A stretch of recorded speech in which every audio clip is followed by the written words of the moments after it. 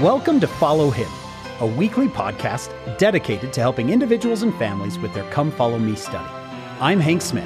And I'm John, by the way. We love to learn. We love to laugh. We want to learn and laugh with you. As together, we follow Him. Hello, everyone, and welcome to another episode of Follow Him. My name is Hank Smith, and I am here with my engaging co-host, John, by the way. Welcome, John. We used to say at BYU, when our fellow ward members became engaged, they were engagged. And you could never find them to do their home teaching anymore, too. It was tough.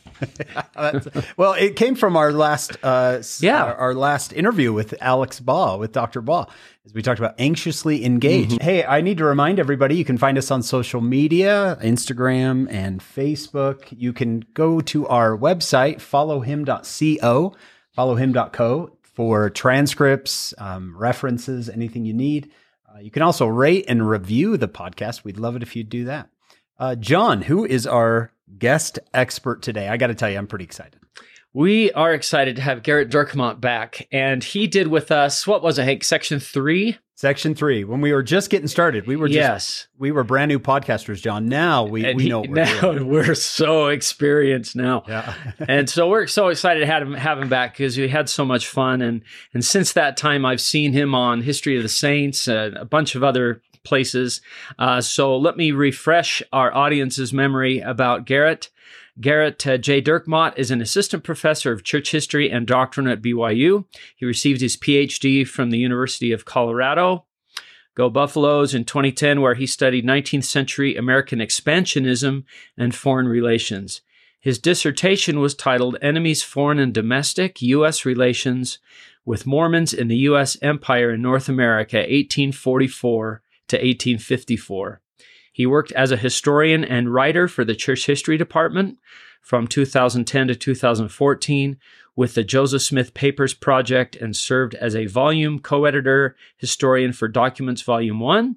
The lead volume editor on Documents Volume 3 has continued to work as a volunteer editor for the Joseph Smith Papers Project on Administrative Records, Council of 50 Minutes, March 1844 to January 1846, and Documents Volume 8. How would you like everything, Hank, that you had ever written or texted or posted to be compiled in a book one day? Oh, my word. I know. He's the co-author, along with Michael Hubbard McKay, of the award-winning book From Darkness Unto Light, which I am still waiting for the notification from the Salt Lake County Library to go pick up. Maybe I should just go buy one. From Darkness Unto Light. I was going to say. I was like, John, come on. Joseph Smith. Let me give you the full title. From Darkness Unto Light, Joseph Smith's translation and publication of the Book of Mormon, published by Religious Studies Center at BYU and Deseret Book in 2015. The author of dozens of academic articles as well. Is that enough, Gerrit?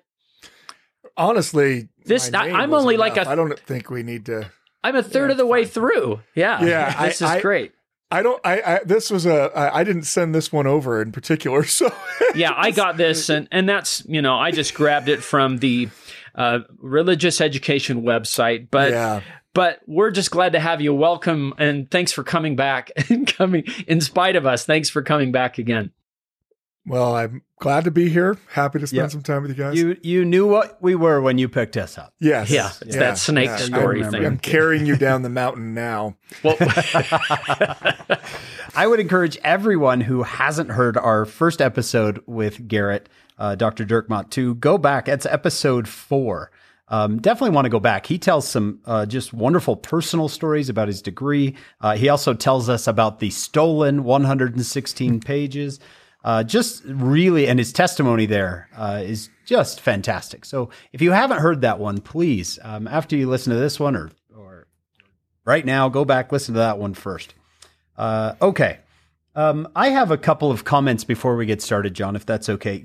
Dr. Dirkmaat, Gerrit, and I, we shared a hallway for a couple of years at BYU, and I heard some really fun stories, and I thought, our listeners deserve to hear at least one of these stories. So the one I'm thinking of, Gerrit, I'm going to ask you about 2 today, but the one I'm thinking about is one I just don't know how to work in to our interview. So I'm just going to ask you about it. And that is, Now, I don't want to build it up too much because people might be like, well, that wasn't a great story. But for me personally, I have thought about that story, and people that I've told the story to, I could probably tell it.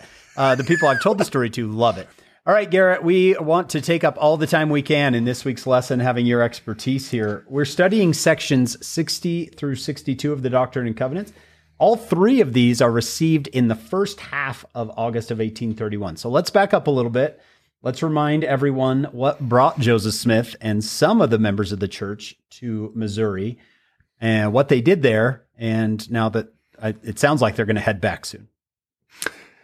Yeah, well, the culmination of what the early believers all wanted was to know where the city of Zion was going to be built. And there's just it's interesting. If I were to have, you know, a congregation of Latter-day Saints today, you know, write down what you think the most important doctrines of the church are, right?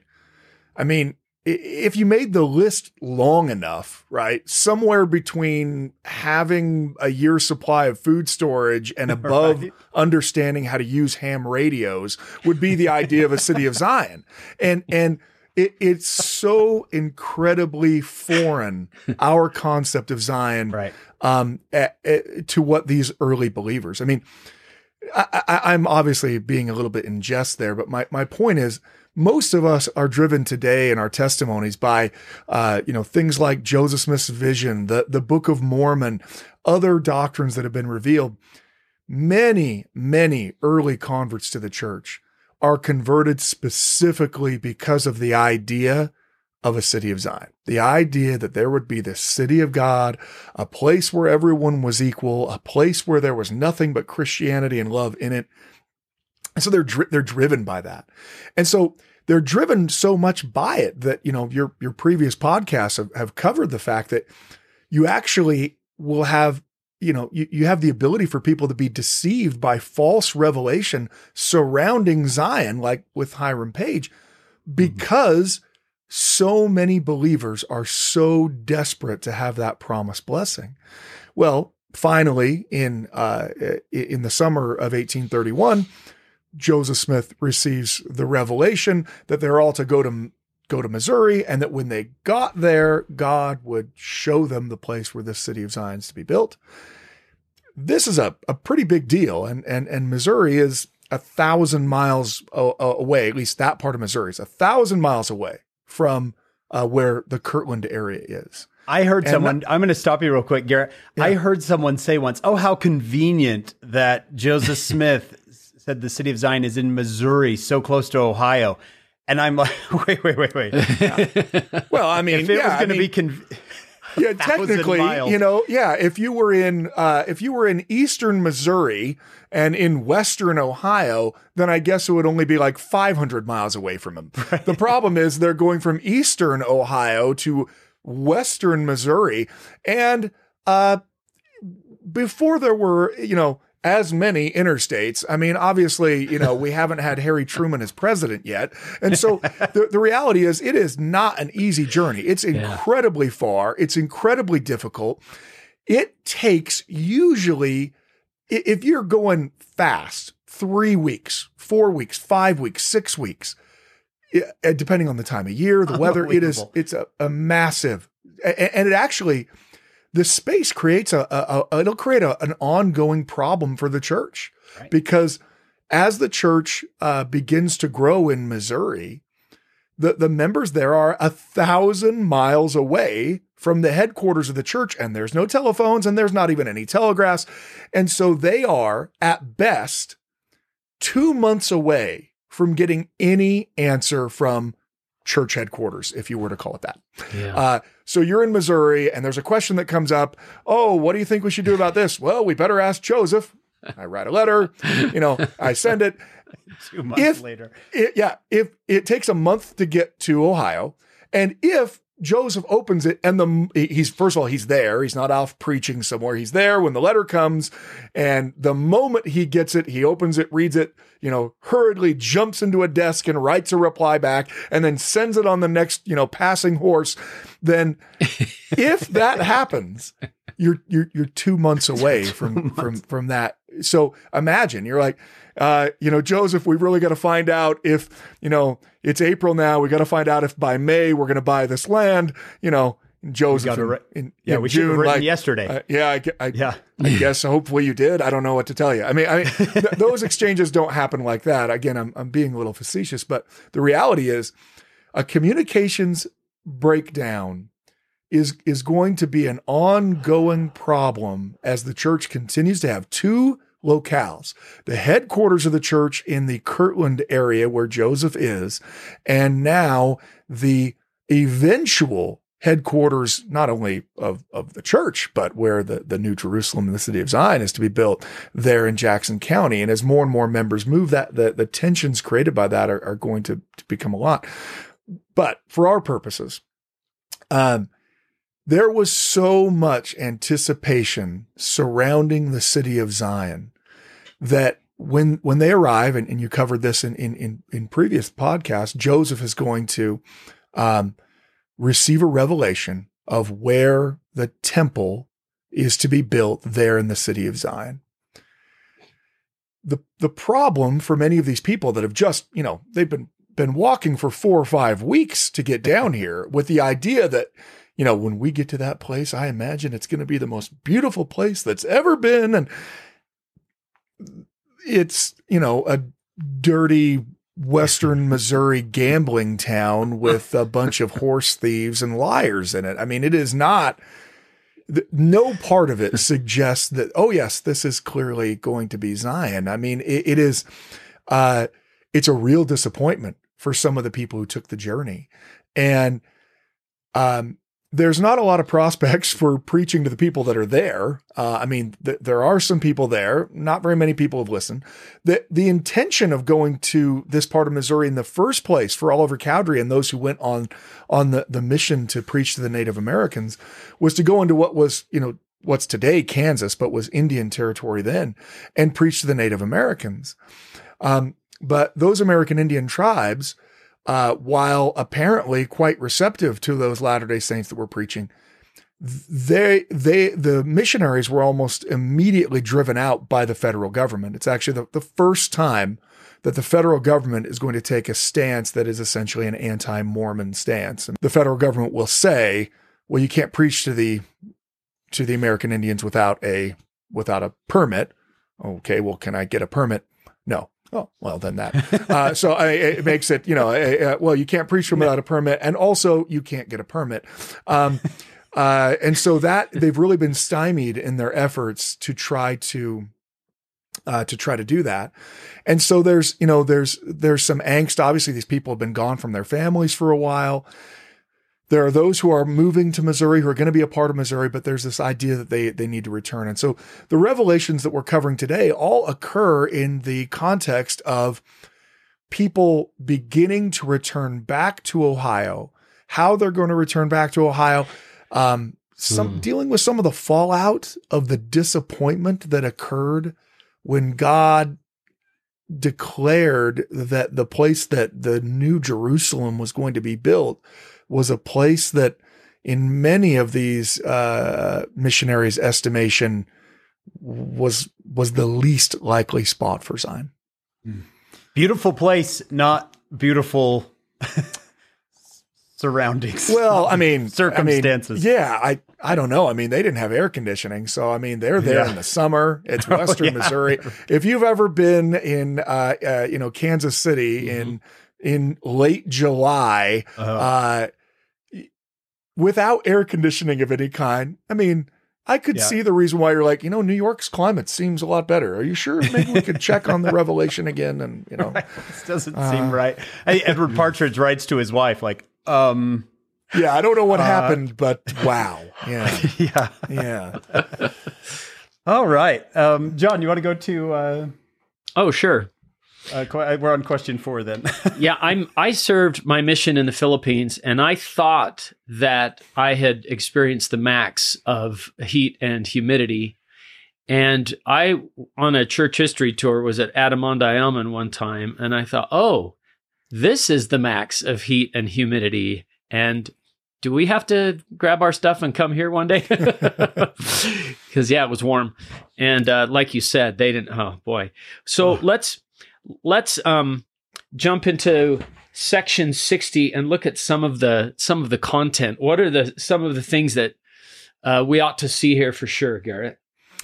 Well, I think the background of section 60 is this, the question that is, how are we to return, or are we to return back to Ohio? I think John Whitmer, when he writes the earliest heading we have to this revelation, he just calls it "Directions to some elders to return to their own land" is the background that they have for it.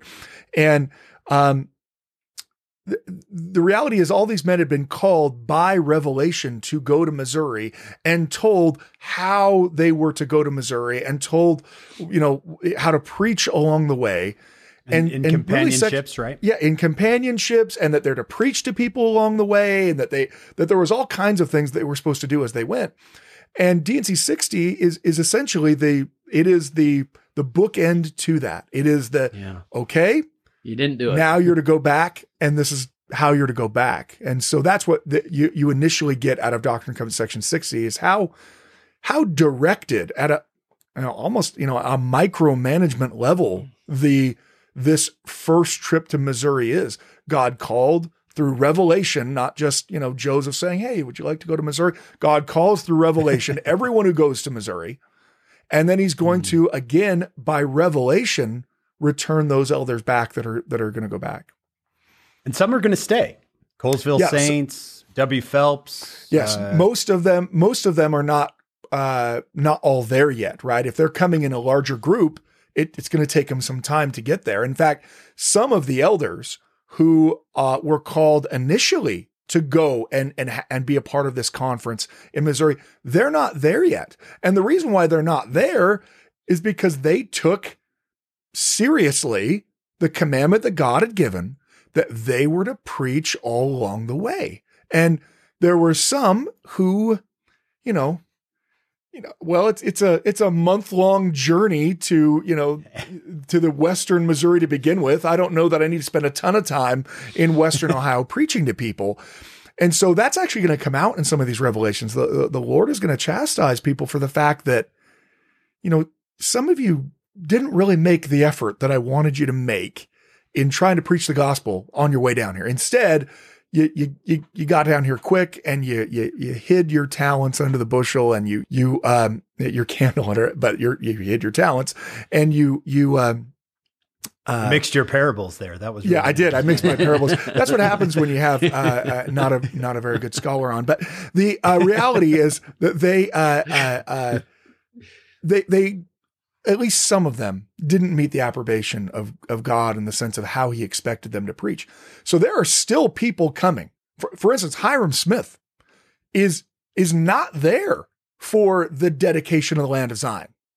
He's still coming because he was actually taking his time on his way down, preaching the way that he thought they were supposed to. So there are most people that are going to be permanent residents of Missouri. I think we all know there are no Mormons that end up being permanent residents during this time period. But the ones who plan to stay there until the millennium, only to be driven out by mob violence, most of them are going to be arriving later. This initial missionary group is coming with primarily just the men who are going down there. A few of them are going to stay. Most of them are going to go back. And then the larger groups of actual migrating Latter-day Saints families, they're going to be coming later in the year. Okay. All right, let's go into section 60. Garrett, what do you see here? I think part of what we talked about there in some of the initial verses, right? God says that he's not well pleased, right? For those people that wouldn't open their mouth. Why? Because they had a fear of man. And Latter-day Saints are, they're not even Latter-day Saints yet, right? Members of the Church of Christ who believe in the Book of Mormon. They are, these people are not well received primarily in most places that they go. So you could see how for some of these people, it was a very difficult prospect. And, you're on this really long journey that is arduous, that's in the middle of the summer, that requires a great deal of physical effort. You start preaching to a few people. They, tell you very unkindly to move along. You can see how quickly, after the first couple 100 miles that you might say, you know what? Even if I go try to talk to those people, they're not going to listen to me. So if they're not going to listen to me, even if I go try to talk to them, I'm not going to expend any more of my effort to do that. And probably there's a lot of people who've served missions in more modern times who've had similar thoughts, right? I went to Wisconsin on my mission. There were very few people who ever listened to us at all. And certainly a thought would arise all the time, like, look, whether I spend the next 2 hours knocking on these doors or not, the result's actually going to be the same. Yeah. Only my hand will hurt more. I mean, but there's no, so you reality is that you can see how continual rejection can help fuel that kind of apathy towards preaching. I remember as a missionary, I was like, I just kind of avoid this confrontation, right? Avoid this awkward moment. And that, to me, that's fear of man, right? I think nowadays I'd probably be a little more bold in my 40s than I was when I was 19. But yeah, I can see that being fear of man. Not necessarily that I'm scared they're going to hurt me, but just scared of the interaction, fearing the awkwardness. I think human nature is such that we are social animals and that we want to be comfortable socially and we want to be liked. And when you're talking about religion today to somebody, right? I mean, if you want to make someone feel uncomfortable, you're like, well, I'd like to talk to you about God for a minute. Okay. Let's dial it back. Imagine in the 19th century when people, religion is much more interwoven into their society and their culture, but they also feel so much more passionately about it. And if you happen to be departing from what the accepted Protestant narrative is, which of course Latter-day Saints are. I mean, it is a fundamental absolute of Protestantism in the 19th century in America. The Bible is the only revealed will of God. And you have these, Latter-day Saints saying, well, let me tell you about the Book of Mormon. I mean, so their opening line is essentially going against 300 plus years of absolute Protestant bedrock theology, that there could be any truth, let alone an entire book of it outside of the Bible, is just, it's a blasphemy to them. And so my guess is, rather than just disinterested, stares, many of the people reacted to them with a kind of, well, you're a blasphemer. If you're trying to tell me that there's truth outside of the Bible, then you're a liar. You've been deceived. You're a blasphemer. I can imagine we have accounts of missionary efforts that didn't work as well from other times during this era. So, and I think too, we're talking about the fear of man, but this is, like you said, this is the frontier too. It's not like there's a cop around every corner to help if things. I mean, I don't know if they were ever physically assaulted or anything, but perhaps threatened. What do you think? Yeah, get off my land. We don't have record of that at this early period. I mean, although the federal Indian agents in the Indian territories did threaten to take all the missionaries to jail in Fort Leavenworth if they didn't get out. I mean, so they are getting that. I don't know if there are any specific threats, but I think more it's a matter of, no one's listening, but it is a very rough place. I mean, I think it's one of the knights who explains that, the only way that you could tell the difference between the Sabbath day or not in the area was that the saloons and gambling houses were more filled on Sundays than they were other days of the week. So, I mean, it is certainly it is a rough place to be a religionist. It certainly probably does not help that these are primarily, almost exclusively, Northerners coming into what is a hotly contested Southern state. I'm not saying they're preaching abolitionism all the way, but the reality is they lived in very different worlds, and so they would have been mistrusted as outsiders, even if they were, as Episcopal as the day is long and in an accepted religion. There would have been a great deal of mistrust. They're coming in, they're preaching a new religion. I don't know who they are. And then you add to it this kind of cultural divide between people from New England and Ohio and people from especially contested slave states like Missouri. I mean, I'm sure there were many difficult encounters. So the Saints there, did they know that Joseph had been pulled out of the John Johnson farm in the middle of the night? Did they know that Sidney Rigdon had been so dragged they don't by know that his heels? yet because this is happening before that, right? Okay. What will start to happen in late 1832, in part as a result of Ezra Booth's apostasy that we'll talk about here in a minute, what starts to happen is what I call a rising tide of anti-Mormonism, that it really hits Ohio and Missouri at about the same time.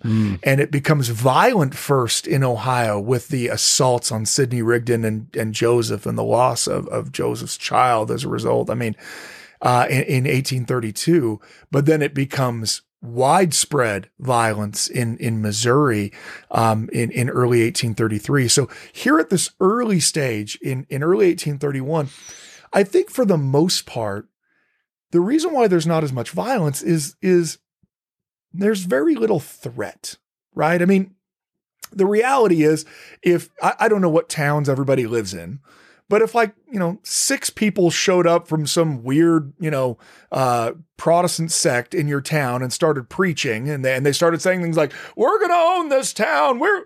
God gave this to us. And they have obviously a high pitched voice like that. Your primary result, your primary reaction would not be like, well, I guess we've got to go tar and feather them. Your primary reaction would be, they're crazy. Oh, yeah, those clowns are crazy, but whatever. I mean, there's so few of them. Exactly. Yeah. Generally, what starts to cause physical problems for the Latter-day Saints is that as they gather, the very fact that they're gathering presents political, economic, religious, and societal, social problems that just don't, those problems don't really exist when there's not a large group, right? So that happened in Colesville in New York, right? In Fayette, there aren't any mobs because nobody lives there, right? Except essentially for the Whitmer's extended family. No one lives there today. So in Colesville, when you got to the point that a significant portion of the town, I mean, nothing near a majority, but I don't know what the percent is, and any number I throw out, Larry Porter could later listen to be like, that's not even close. But even if it started to approach 15 to 20%, that is a big deal. That's transforming what your town is. Yeah. It's transforming your relationships in the town. It could possibly transform economies, the local politics. So when it's just, a dozen, 24 people that, are there and then leaving, I mean, the reality is in order for people to react violently, usually they have to feel like that there's something that is long-term that they are fighting against. Yeah.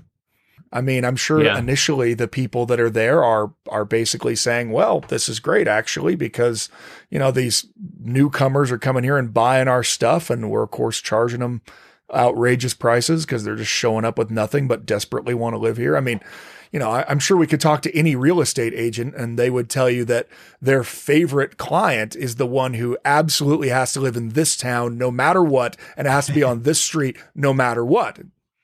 Okay. We can do that. If you're going to pay any premium, we can do that. Yeah. But yeah. I mean, and that's essentially what the Latter-day Saints are doing, right? They're moving to this. We got to be here.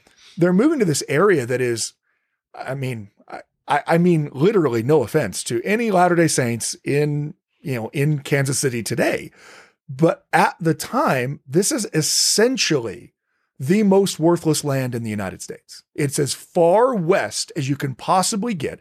It has such poor connections to the remainder of not only the state of Missouri, where almost all of the settlement is in the St. Louis area, right? It is so disconnected from the rest of the country that I'm not saying the land isn't fertile. The land's beautiful. The land is fertile land. But it doesn't matter how fertile your corn crop is if it takes you 3 months to get it to a market somewhere, right? I mean, the reality is it is the cheapest land that exists. And so when you have a group of people moving in who desperately have to live in a specific part of this land that's relatively inexpensive, I think at first it's actually seen kind of as a boon. Oh, I can sell my land for twice what it's worth here, right? But as more and more people come, right? I mean, and look, that's the reality of migrating peoples all the time, is that often they're seen as an opportunity at first, and then as more and more come, then they're seen as a threat, and that plays out, I think, for the Latter-day Saints in Missouri. What's funny is that, you know, there are a couple of times when you're reading Joseph Smith's writing that you wonder, I mean, it seems to come across that he's not educated, right? So he's trying to spell things phonetically a lot of the time. And one of the words that he misspells multiple times the same way is the word church, right? He misspells the word church with, instead of church, he spells it with an I. And I think it's because Joseph's from New England. I mean, like, I know that every church movie we see him in, he's got this wonderful Utah accent. He's like, he's like, we've got to get the brethren out to, no. But the reality is, the guy's born in Vermont. He's raised in New Hampshire. He's not from Utah, and so it makes you wonder if the reason why he's misspelling that is if the reason why he pronounces it is because it's not the church, it's the church, right. Me and, the brethren going to the church. And the other name that he misspells is actually Edward Partridge's name. He leaves the R out of it because it's not partridge, it's Patridge, right? And so Edward, me and Edward Patridge, gonna go to the church. The church. And maybe catch a Sox game after. I don't know what his accent sounded like. So I again, I don't want to make anyone feel uncomfortable. If you don't want to think of Joseph talking about the first vision with a kind of New England accent, you don't have to. But I'll tell you what, the New England Saints should probably be like, actually, Joseph sounded a lot more like us than you people out in Utah. In section 60. So one of the other things I think to take away from it is not only have this chastisement, they're directly commanded by God to how they're supposed to go home, right? They're supposed to either make or purchase a craft, which, they're going to try to take the river down. Now where Jackson County sits, where they're at, is on, close to anyway, the Missouri River. And the idea, of course, is, you couldn't do it this way going there unless you were on a steamship, and there's really not a lot of steamship travel up that far that early. But you can go with the river down the river, right? So you can get in a canoe or, get on a flatboat or something, and you can float down the river. You don't have to walk as much, and and that'll take you all the way in to St. Louis. Now, from there, you're going to have to probably go overland because, the Ohio River, you'd be going upriver on the Ohio and you'd be going upriver on the Mississippi, whichever way you decided to go. But it's verse 5 and 6 that tell them that they need to essentially get some boats and take their journey speedily to St. Louis. And then they're going to go from there. Joseph's told that they're going to go through Cincinnati on the way back, which makes sense. They are told that they are supposed to, again, preach on the way back. The reason why I point that out is they're specifically commanded to get some watercraft in order to take their way back. And that matters because the sections that follow, at least one of them is directly resultant of the fact that they follow this commandment. They're commanded to take this water route. And the fact that they actually listen is going to, it's going to lead to some issues. I don't, spoiler alert. I don't want to let everyone know immediately, but I think verse 14 is also pretty good. After thou hast come up into the land of Zion, hast proclaimed my word, thou shalt speedily return, proclaiming my word among the congregations of the wicked, not in haste, neither with wrath, nor with strife. So this idea that, again, don't try to just make the journey.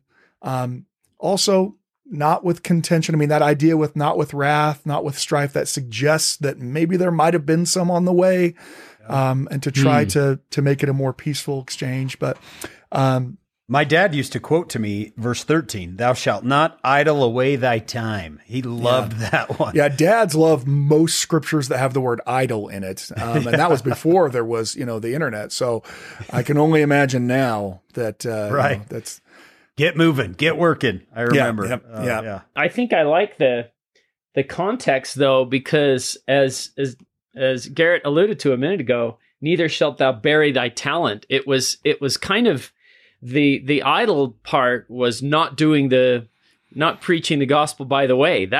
Isn't that right? Yeah. And I think, and even when they got there, I mean, I think the missionaries that were already there had, in some respects, kind of stopped trying. I mean, I don't know how many future missionaries are going to listen to this but the reality is, just about every mission you go on, you'll find yourself feeling like your efforts don't really matter. They don't bear fruit. And that becomes a really difficult thing. I mean, that it's hard as a human to have negative result, again and again and again and again and again, and to still have faith that your next result might be different. I know we all hear the missionary stories of, like, there I was, it was 400 degrees below zero. My companion wanted to go home, but I said, wait. There was one more house at the far end of that street, and and then that person's baptized, and they become an apostle later, or whatever. Those are the missionary stories that we share with each other all the time, and because they're miraculous experiences. But we sometimes miss like the whole other part of that, and that is, remember I started the story with, we'd been out tracting for 15 days, 15 hours a day, and no one had talked to us at all. That's going to have about impact. that, right? I mean, the reality is I think Satan tries to convince us that our past failures are in some way indicative or predictive of our future results, and tries to wear us down. And, if you're going to serve a mission, I mean, the reality is, you actually have no idea what person is going to listen next. And you might have been cursed off the doorstep from the last person, and this person embraces the truth of God. Searching for Israel, right? It will speak unto them. I wonder if verse 15 is, I honestly don't know if Parley Pratt is around when this revelation is given, but it says, shake off the dust of thy feet against those who receive thee not in their presence, lest thou shalt provoke them. Because we just talked about might be a reference to D&C 49. Apparently he was shaking the coattails right in front of him. And everybody looks at Parley, Garrett, sections 61 and 62 are not received in Jackson County now, but on the river. Are these the only two sections received on the Missouri River? I think they probably are. At least for right now, during this time period, these are the ones that are received here. I mean, and it's because it's for their journey back. So with section 61, they went and got the craft that they were told to get, right? Section 60, in section 60. And in fact, Ezra Booth will bitterly complain about the fact that he had to go find canoes, but the group is traveling back in these canoes because they've been told to by revelation. And there's some simmering hostility that's going on. I mean, it's interesting. Like if you've ever been on a trip with a group of friends, right? You know, you can make 3 days on a trip with a group of friends and things are fine, right? you get 12 or 13 days in, and you know, you don't care how good that guy's Missouri accent is, you've got a problem with it. You know what anymore. I mean? Yeah. And you know, it's, Benjamin Franklin, right, who said, fish and house guests stink after 3 days. I mean, the reality is, these guys have been on this arduous trek together to get down there, and in the heat, in the sun, and a month plus journey to get there. And there are some tensions that really start to boil over, in part because of the disappointment that, I think some people really thought that, the city of Enoch is going to come down when they got there, that they'd see the streets paved with gold, and it'd be like a Garden of Eden spot.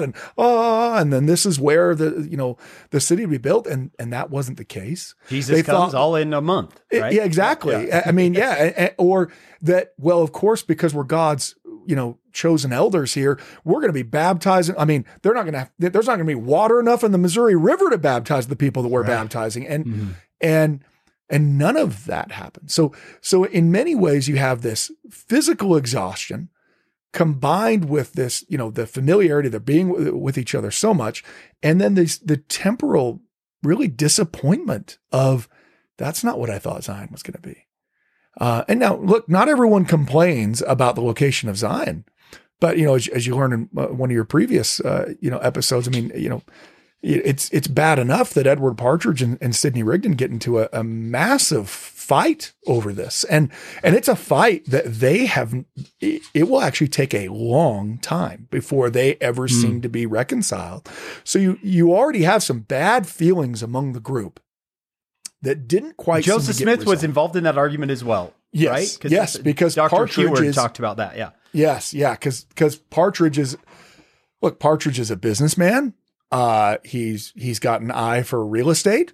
And when Joseph says this is the place where the temple is going to be built, I mean, for Partridge, it's kind of like, well, I can see like 1,000 other places that are better than this. Why is it here? Why don't you check again? Not to be too trite about it, but yeah, I think that, Partridge has just sacrificed unbelievably in a very short amount of time in order to be a part of the movement. And it really seemed like he felt like Joseph was wrong. And that, of course, Sidney Rigdon tries to jump to Joseph's defense. And one thing that no one's ever said about Sidney Rigdon was, he had such a mild personality that, he didn't ever. So, I mean, that the problem is that when Sidney Rigdon gets involved, you're going to know about it. I mean, the guy is going to come at you, and he's going to come at you hard. And he's got a way with words. He's good with words. Yeah, he's very good with words, but he's also very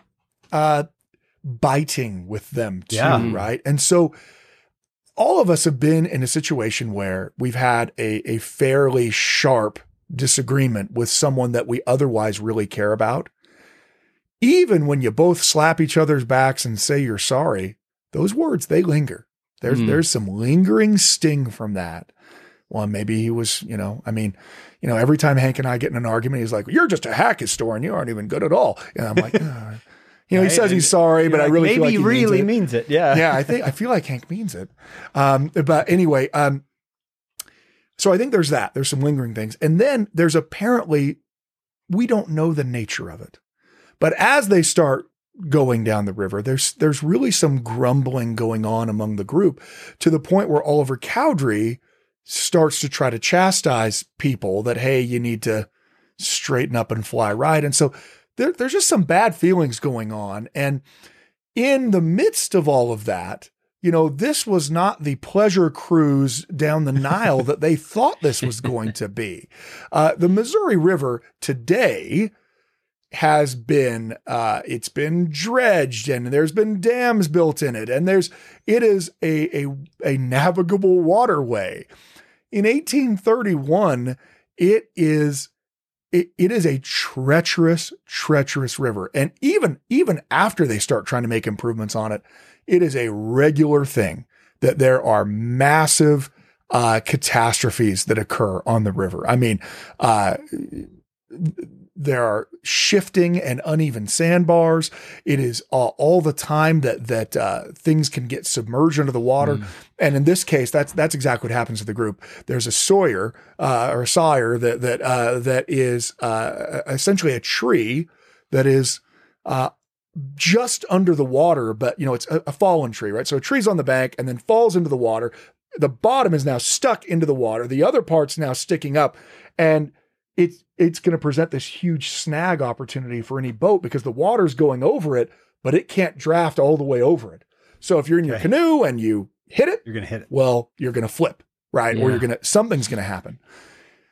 They run into one of these at McIlwain's Bend, which is a place essentially lost to history because since they've redone the river and improved it, and it nearly capsizes Joseph and Sidney's canoe. Look, these guys it's not like they've been, taking swimming lessons at the YMCA. I mean, not everyone knows how to swim in the 19th century. I mean, it's not everyone who does. And so it's a terrifying experience. They all make their way to the bank, but not only have they been carping at one another, not only are they all exhausted from this journey, now they feel like their lives were just about threatened. And again, if you're looking for a way to criticize, well, why were we in that boat in the first place? Well, because Joseph received a revelation telling us to be in that boat. So the context of D&C 61 is it's this revelation that's received on the bank of the Missouri River after they've had this kind of, I don't want to call it a near-death experience, but they were certainly terrified with what had happened in their water journey, a water journey that they think that they were only on because God gave them a revelation telling them that they should do it. Something that God talks about in the Lord talks about in D&C 61. He first starts with verse 2 in saying that, whose sins are now forgiven you. For I, the Lord, forgive sins, and I'm merciful unto those who confess their sins with humble hearts. Verily I say unto you that it's not needful for this whole company of mine elders to be moving swiftly upon the waters, whilst the inhabitants on either side are perishing in unbelief. So it was always kind of odd, right? That God kept telling them they needed to take their time and preach to people along the way, but at the same time told them to take this water route to St. Louis. Well, I mean, I don't know if you're going to shout to people as you go down the river. You're like, hey, we're Mormons. How quickly can you teach a first discussion? If you're on someone's door and they're like, I'll give you 1 minute. You're like, oh, so Joseph Smith, most people believe in the spring meeting, even though we call them by different names. We believe in God lives. You're going as fast as you can because you're trying to get it out. And clearly there's not a whole lot of opportunities to preach the gospel while you're in a canoe going down the river. And so that kind of seemed like maybe a contradiction. And then the Lord explains that here in verse 4. He says, I suffered it that you might bear record. Behold, there are many dangers upon the waters and more especially hereafter.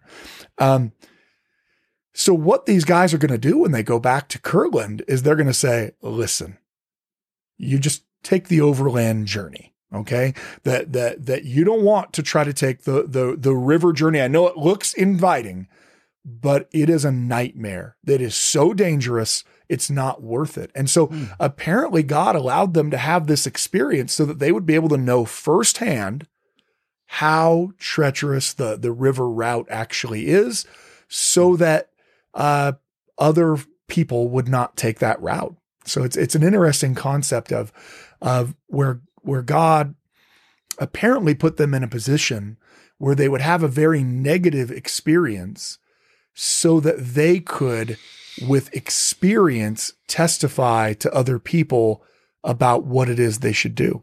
You get that out of D&C 61. Very interesting.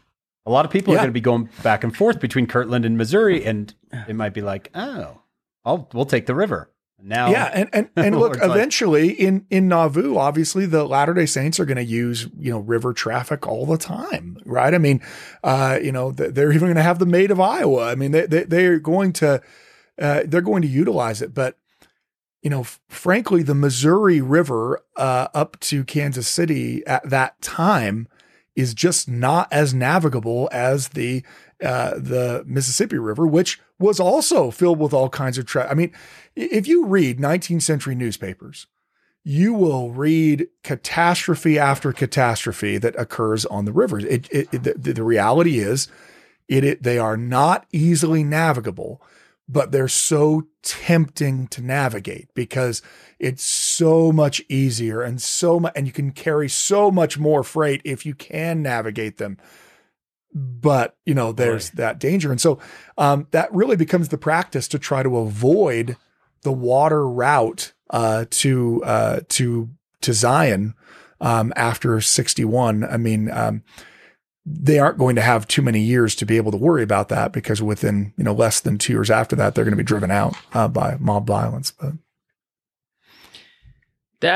I had just never, I'm so glad you talked about this because, we've all been to Nauvoo, got to the end of that, and we see the Mississippi, and, there's that big Keokuk, is it a dam there? That slows the flow, evens it out, whatever. I just had not thought of this. And I was going to ask you, compare the Missouri to the Mississippi as far as width and stuff. I'm not even sure. Boy, I don't even know at the time, right? So the reality is the way those rivers look today to us, especially near those urban centers, is just nothing like they looked like back then. We have flood control levees all along them.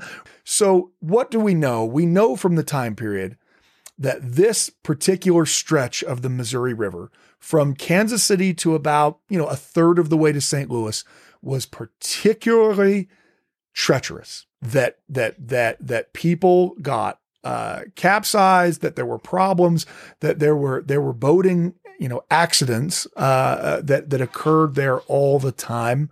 And so, we don't really know what it would have looked like, but there's at least a pretty regular record of shipping disasters along the Missouri there. Yeah. And I like the principle here. I like the principle here of I put you in a difficult situation. Now we're going to get out of it, but now you can tell other people, right? Don't do that. Don't go that way. I like that idea. I think the Lord sometimes uses that in our lives. We can learn big time lessons, and He lets us learn them, and then He's going to say, pass that along. I've seen it in other places too, where God knows that there is no replacement for actually having the experience. I mean, I guess we could all say that about mortal life to begin with, but in the Council of 50, there's an experience where the saints are trying. I mean, the members of the Council of 50 are trying to write the new constitution for the location of the kingdom of God when they finally leave Nauvoo. And imagine the pressure of, I'm writing the constitution for the kingdom of God, right? I mean, obviously, how am I going to get that right? And at one point, they simply are frustrated and they just ask Joseph, well, can't you just receive this by revelation? Because like anything we write's going to obviously he's going to throw it out anyway. Yeah, it's going to be wrong. So why don't you just do it? And Joseph teaches them that actually, no, you need to create the very best thing you can create and expend all your efforts in this thing. And then I'll receive revelation. And the reason why, he says, there have always been some great big elders in this church who come along, who would criticize. Frankly, if Joseph received the Constitution by revelation, some of the people who thought themselves to be a little bit more intelligent than Joseph would have behind the scenes been like, well, that's not how I would have put it. I don't know. Right. Maybe if Joseph knew what I knew about it, then he probably would have changed it. And so instead, what Joseph says is that it's necessary for the elders to exercise all their efforts in this thing. And then when they see that they cannot get the revelation and I can, they will know from whence wisdom flows. So if you've already expended all of your efforts to do it, then you can't, when Joseph receives it, go like, well, that's what I was going to say. Yeah. I mean, you can't because, well, you had your chance to say it and you didn't say it because the revelation's actually coming through the prophet. So it reminds me of Doctrine and Covenants section 1, where write a preface, toss it. Yeah. Well, and I think that's exactly. They tore it to shreds. Yeah. They don't say that specifically in the Council of 50 Minutes, but I think that the men involved who asked Joseph to receive it, I think that's exactly what they have in their mind. I mean, because it's W.W. Phelps, it's John Taylor, that they know that was the case with the preface to the Book of Commandments, which became D&C 1. they tried and Joseph eventually received the revelation. Well, let's just cut out the middleman here. Let's not try and just have Joseph receive the revelation. No, it's good for you to try because then you can see. Then you can see. Yeah, there's just a question that I haven't done as much reading and studying as you have, Garrett, but that maybe we overdo the idea of the destroyer riding upon the waters. Was it specific to everything that you have just taught us about the Missouri? Is there more than that? Do we overdo it? And did W.W. Phelps have he has a vision where a vision of it, right? Yeah, he's the one who sees the destroyer riding upon the water. I mean, it's unclear exactly when he sees that. If he sees that while they're going through their crisis of nearly being drowned in the river, and that would make sense that's when they see it. But it's actually, it's not a solely W.W. Phelps vision. While he's the only one who sees it, there are other members of the group who say they hear it, that they can hear this interact. I'm not entirely sure what the destroyer Satan sounds like, but whatever it is, it was such that they all experienced this. So you can look in the History of the Church volume; it will say that the other brethren, heard the sound but didn't see the vision. So interesting. I personally, and maybe I'm way off here, Garrett, you can correct me, but I think we've taken the idea that Satan controls the water.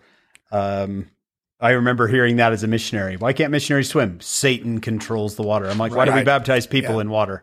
Why do we have the sacrament with water? Right. Yeah. Well, I always use it as an excuse. Why do I shower? Satan controls the water. Yeah. It's easy when you have a practice that's in place to then try to find scriptural reasons for that practice that exists. If that's what the prophet wants us to do, then that's what the prophet is going to tell us to do.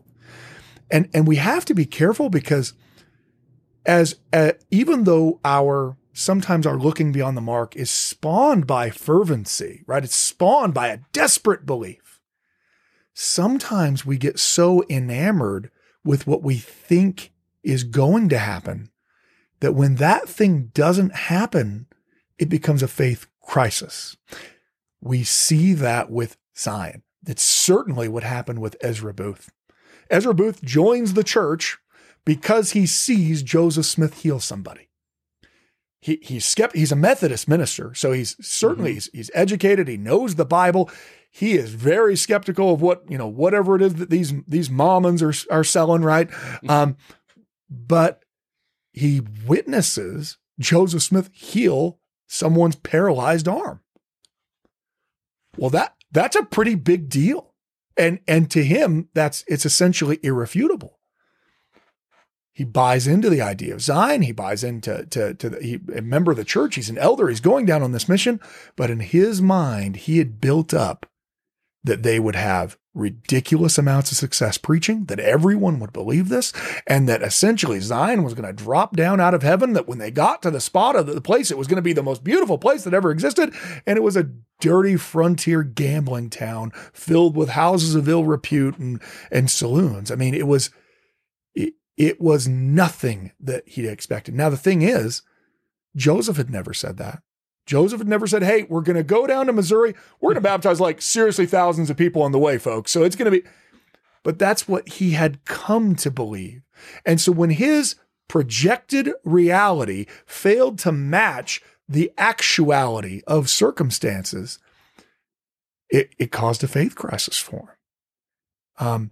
It seems to not help that there was the bickering and diffimedifficulties among the elders. I think he thought, the big argument between elders of God should never have a problem with each other. Yeah. I mean, clearly, right? Because Christ's apostles never argued about things. I mean, obviously they did, right? I mean, the reality of this false expectation can really cause problems. And, I think that's... Well, it happens today. All the time. Today. I had the expectation of church history. And when I started reading and learning, it didn't meet my expectation. And no one ever, how did we create that expectation? Where did it come from?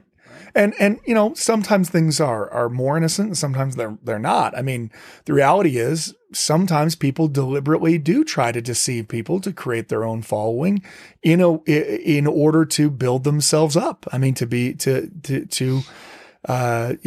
to make themselves a light, to demonstrate, oh, look, I have this special knowledge. And I just think I know history, right? Well, I mean, someone listening to this who's another historian is like, not as well as I do. I'm sure. Okay. Not as well as you, but I mean, look, I study history. That's what my training is in, but I'm not a prophet, right? I'm wearing a lavender shirt here for a reason. I mean, I don't have any access to what God, how God interprets these revelations. I can place them in historical context. They have this terrible accident where they nearly all drown. They don't receive the revelation right then. They actually, they kind of bicker and argue and they have this discussion through the night and really by the next morning, they've kind of come to terms with one another.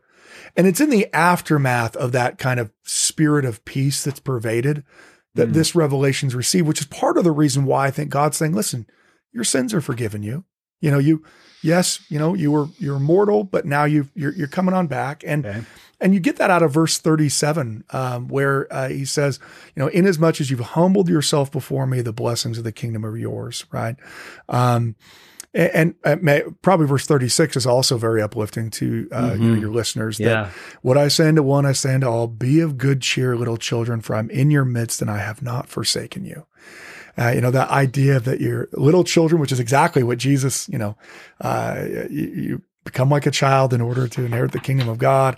I think that we feel an awful lot of times in life like God has forsaken us. And I think it's in part because there's a lie that is repeated, sometimes unintentionally and sometimes very intentionally, that we tell ourselves that if only we're doing everything that's right, that bad things aren't going to happen to us. And I know we talked about this a little bit when we talked about D&C 3 and Joseph and Emma losing their first child.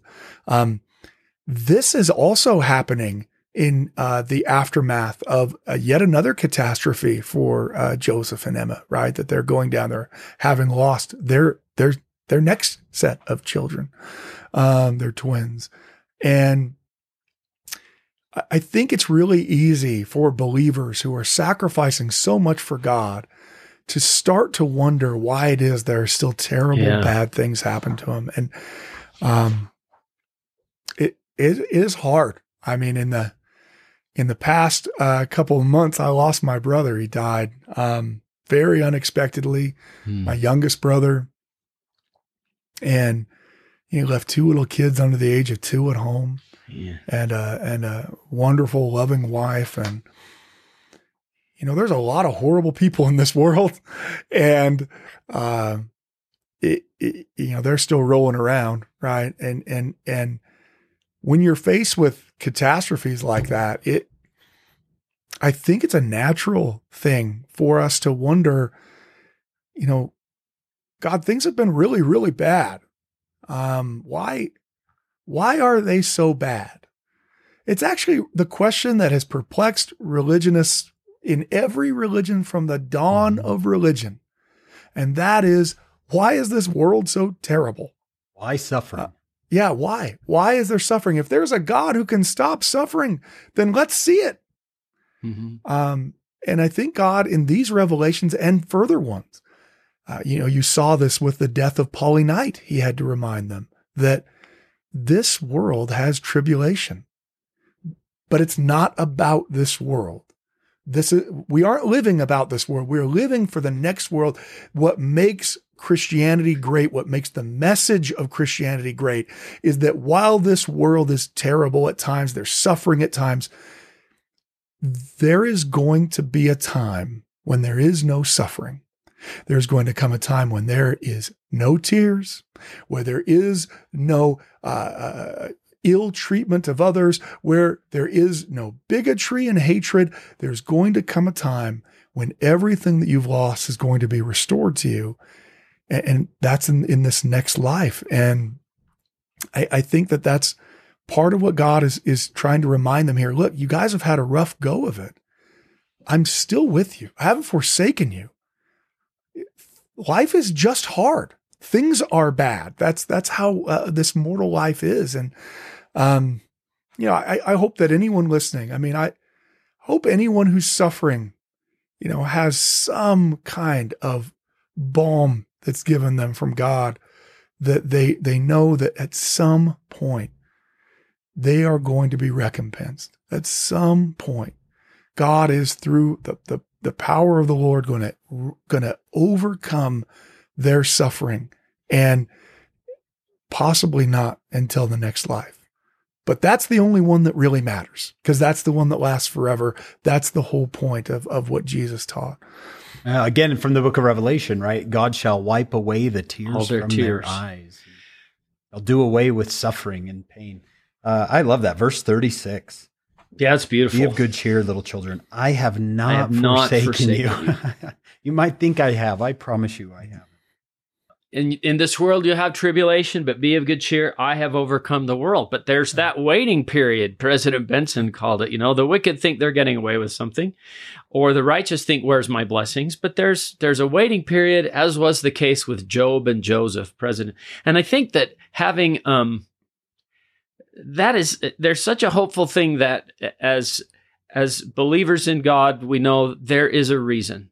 There must be a reason. And as you just said so beautifully, Garrett, a God of justice things will be restored to us. I think if Joseph Smith, if I got it right, all of your losses will be made up to you in the resurrection. By the vision of the Almighty, I have seen it, Joseph Smith said. I love that one. Yep. Yeah. And that's what I think is really what gives us hope. And, at the same time, he tells them to be of good cheer. It can be easy in this world that's filled with horrors, to,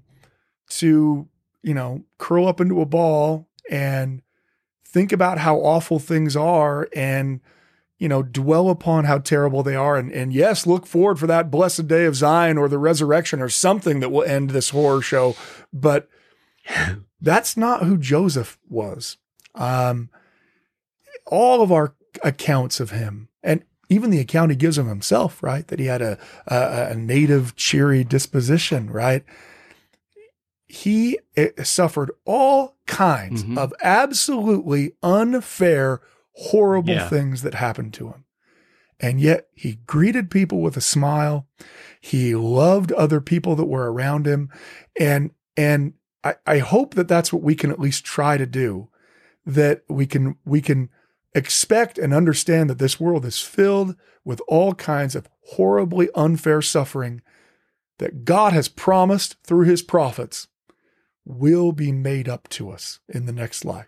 In some way that we don't understand, in a time we don't comprehend, all of our suffering will be made up, and that we can try to, as cheerfully as we can, go about this life and recognize the blessings that we do have. At my brother's funeral service, my older brother commented on the fact that my brother Bryant, when he was born, it was very bad delivery, premature, all kinds of complications, and he nearly died and was in the hospital for a month. And my brother commented on it. He said, we can look at this as the most unfair thing that's ever happened, and the worst tragedy, or we can look at it that, we almost didn't have Brian at all.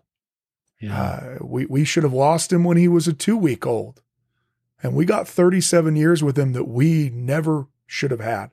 By a miracle, he survived, and that doesn't fully assuage the loss, but it is at times like that you are grateful that that you are going to see your loved ones again, and not because it's a myth or cleverly devised fables, but because Joseph Smith saw Jesus Christ. Jesus is resurrected, and if Jesus is resurrected, then all of our losses everyone we've lost is going to be resurrected. So, Amen. I thought of a Book of Mormon verse. This is Alma the elder. He's being he and his people have been enslaved by Amulon. And this is what it says. Mormon writes, and now it came to pass that Alma, the burdens which were laid upon Alma and his brethren were made light. The Lord did strengthen them, that they could bear up their burdens with ease, and they did submit cheerfully and with patience to all the will of the Lord. I'm okay if it just says, I'm totally fine if it says they did submit with patience to all the will of the Lord. Like, I'm good there, but he says they did submit cheerfully and with patience. And that reminds me of that verse 36, right? Be of good cheer. Submit cheerfully. Yeah. That's Liberty Jail too. Let us cheerfully do all things that lie in our power. At 123, right? Yeah, and Garrett's the epitome of cheerfulness, and yet here he's going through this difficulty. Garrett, when I heard about your brother, the same thing happened to me in December. My oldest brother passed away, and it just was. And then my father last month, and who I know you lost your father just a couple of years ago. 2 years ago, yeah. But here, you're the epitome of cheerfulness. You really are, and it's not a fake cheerfulness. The gospel has made you a cheerful, happy person. And that's not to say you're never sad and you never grieve. There's a place for those. But I think what Elder Scott once said, these difficult things that happen to us are laid on the background of a very happy life. Right? They're kind of laid as portions on a very background of a very happy life. It reminds me of that President Hinckley quoting the Lloyd Jones, Jenkins Lloyd Jones, the newspaper editor. Some putts don't drop. Yeah, exactly. Some beef is tough. It's the rail journey, right? That's it's slow and chugging and problems all over, but it's occasionally, blessed with beautiful vistas and thrilling bursts of speed. And that's the reality. I mean, we live in a mortal world, which I think, as you get further on this podcast, this revelation will be revealed to people. And that is that a lot of this, our pre-mortal life is one of the most important aspects of dealing with the suffering we have in this life. Because all of us chose to come here knowing not specifically what terrible things would happen to us, but, we've been around. We saw what mortal life was, that it was filled with inequity. It was filled with disease. It was filled with sickness. It was filled with betrayal. It was filled with all kinds of horrible things. And knowing that, we still said, if that's the only way I can become like my Heavenly Father and my Heavenly Mother, then that's what I'm going to do. And so, we chose to be a part of that. And so, again, I'm not saying we chose our individual trials, but we weren't tricked into this either, right? It wasn't like it was a timeshare presentation, and we were showing a whole lot of actually that does sound pretty good. Like if you go down, you can't even believe it. I mean, there's this amazing stuff down there. Wait till you meet the mosquito, boy, you'll love that. I mean, I think we knew full well what we were getting into when we came into it, and we knew that it would be terrible, and yet we made that decision, and we just don't remember that we made the decision. And so, but you're right. I think it's a crucial piece of our doctrine. You signed up for this, right? It's really one of the only ways that we can sort out the reason why there is suffering, and we can sort it out in a way that others can't. Because if you believe God created everything out of nothing, and created you out of nothing, just whenever you were conceived, and that you didn't exist before that. Well, fundamentally then, the suffering that you go through, not only could God have mitigated it, there's a real question as to why God created you with an immortal spirit if he knew you were just going to burn in hell forever. He already knows whether or not you're going to heaven. Why did he give you an immortal spirit then? Right? Like, I'll create you out of nothing for my own will and purpose. And also you're going to burn in hell for eternity. There you go. Right. Like, not only what kind of being is suffering. this? Right? Yeah. What kind of being is that? So as that starts to be revealed more, the idea of this pre-existent life in Joseph's revelations, I think that helps an awful lot. That this is not our beginning. This is Act 2. Certainly isn't our end. Yeah, certainly isn't our end. It's Elder Neal A. Maxwell. I believe that was him that used the phrase about the knowledge of the premortal existence as a wonderful flood of light. Yeah. That sound familiar? And it changes everything. We're in the hard part, and it's a very short part of this long existence and this little testing. President Packer, you remember the play and the plan? He called it Act 1, Act 2, Act 3. And we're in Act 2, and he said it's characterized by tests, trials, temptations, and even tragedies. Nowhere in Act 2, he said, appears the line, happily ever after. That's reserved for Act 3. Yeah. Please join us for part 2 of this podcast.